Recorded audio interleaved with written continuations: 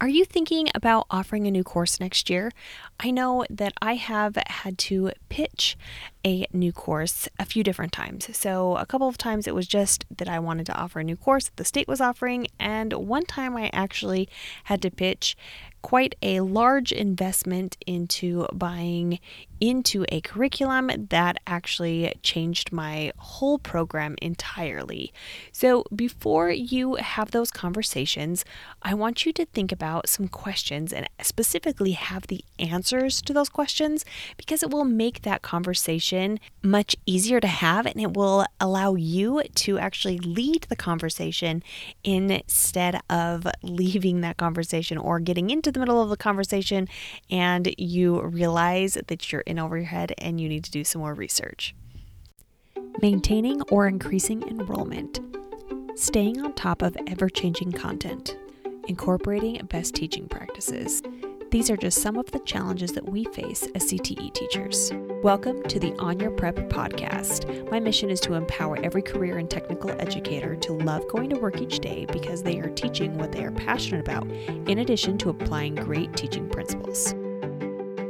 Today we're going to be talking about 4 different questions that you should have the answer to before you pitch a program. So the first one is, what are the technicalities? So the first thing that you really need to know is, how many students do you need to have request your course and actually then sign up for your course in order for it to carry?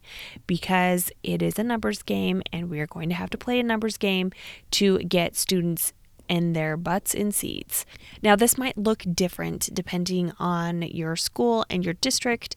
It might also look different if your community is really pushing for a certain course to be offered. So you do need to ask. And those are usually a couple of different numbers, because when they generate your requests, usually you need a lot more requests then they will actually put in your course. Because when push comes to shove, those kids who requested it, they might have some graduation requirements that they need to fill before they can take your elective.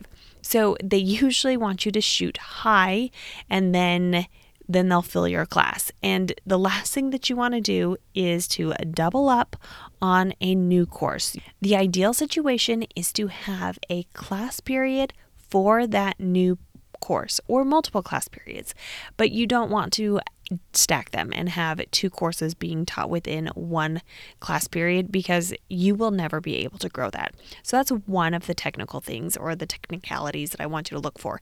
The other thing is, what kind of support or resources is out there for that course? Is it a course that's already been developed by some curriculum and you're just purchasing it? Is it that the state has written some standards and objectives and then you just need to figure out how to teach that? What kind of things are there available already for you, or are you coming up with all of the content on your own? The other thing that you will be asked is specifically about like the graduation requirements and the course codes. So it depends on your district and your state. Check into it and figure out, okay, what does it take to get a new course in our system? Does it have to be approved by someone like a school board or some sort of council? You'll want to know all of this before starting into this journey and getting really far into it to be shut down. The last technicality to look for is, are you qualified to teach it? There are a lot of people who venture into courses and they realize after they've already pitched the course and kids are signing up and everything's going great, they are not endorsed to teach that course. And now they have to do some sort of extra training or get an additional endorsement and pay tuition to be qualified to teach that course. So double check, make sure that you are qualified for that course, to teach that course, that it already falls underneath your endorsement or whatever credentials you have. That will make your life a lot easier. Now, don't get discouraged if you are not endorsed for it, but later on we're going to talk about whether or not this is a good fit for you, and this would be a question to really think about if you need to do additional work.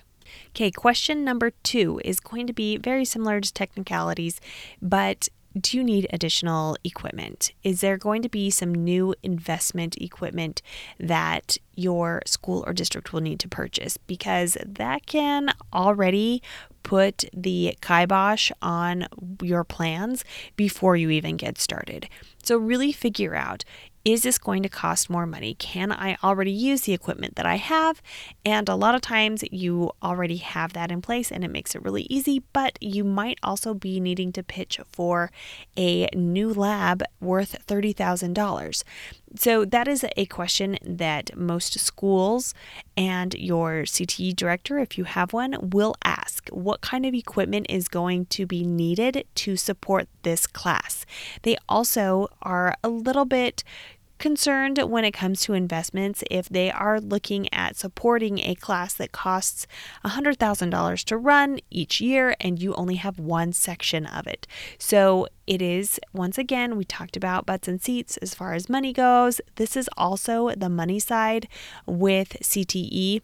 So think about your equipment or your materials, your consumables. What is this going to cost to run?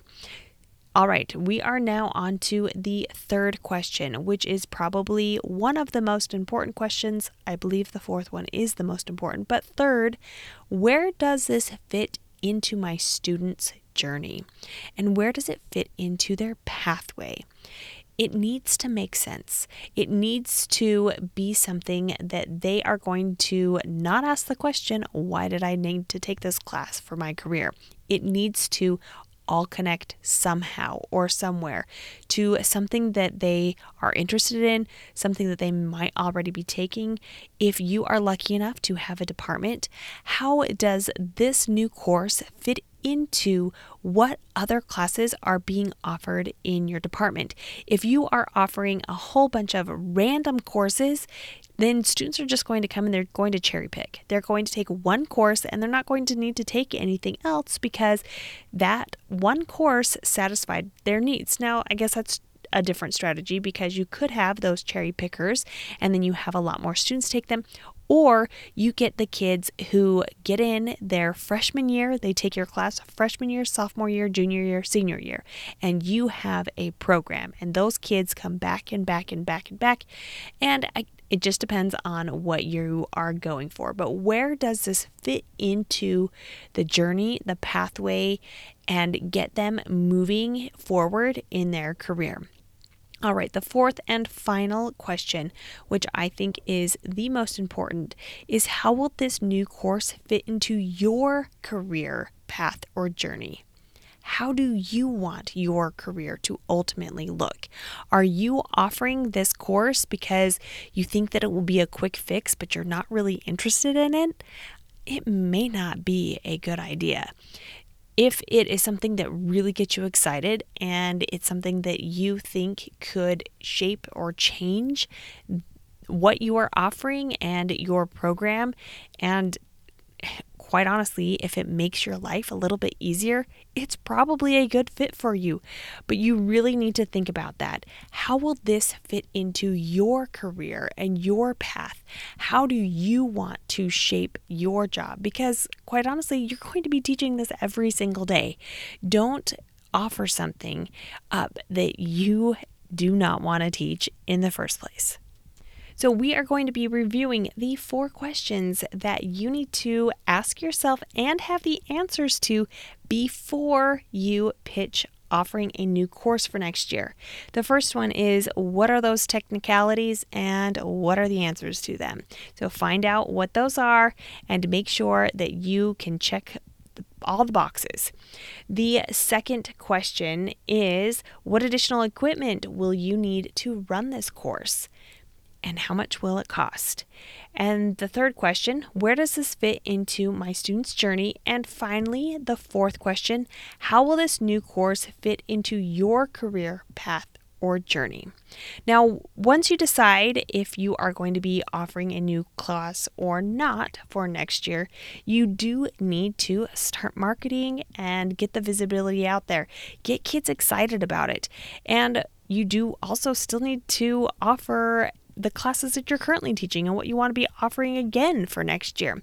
And one great way of doing that is to increase your program visibility. You want to be top of mind when students go into registration. You want them to automatically think that, hey, I have 0.5 credits to fill with an elective. I really want to take a class from this teacher, or I really want to take this class. I've heard great things about it. So you need to get those great things out there, and you need to have a presence online is the way to do it today. And that can be social media. It can be on your website. But one of the stumbling blocks that we as teachers have, because we're not used to marketing things, that's not what we were trained to do, is what do we write? What do we show? How do we get people even interested in being engaged with what we are doing? So I do have some done for you captions that are specifically for teachers in honestly just filling out the blanks. You are just Mad Lib styling, fill it in and copy and paste and send it to whomever posts on your website or does your social media, whether that's you or someone else. You can look at these templates. You can fill them out, copy and paste, and attach some pictures or some videos and not have to worry about it again. So they are done for you, and you can get those at KristenMassick.com/captions. Are you wanting to run a new course idea past someone who is not your administrator, who's not going to instantly shut it down? Send me a DM. I would love to be able to help you answer these questions or to really vet things out with you to see if offering a new course is something that you really want to do. So find me on Instagram. That's where I hang out the most. That's where I'm going to see your DMs, or send me an email.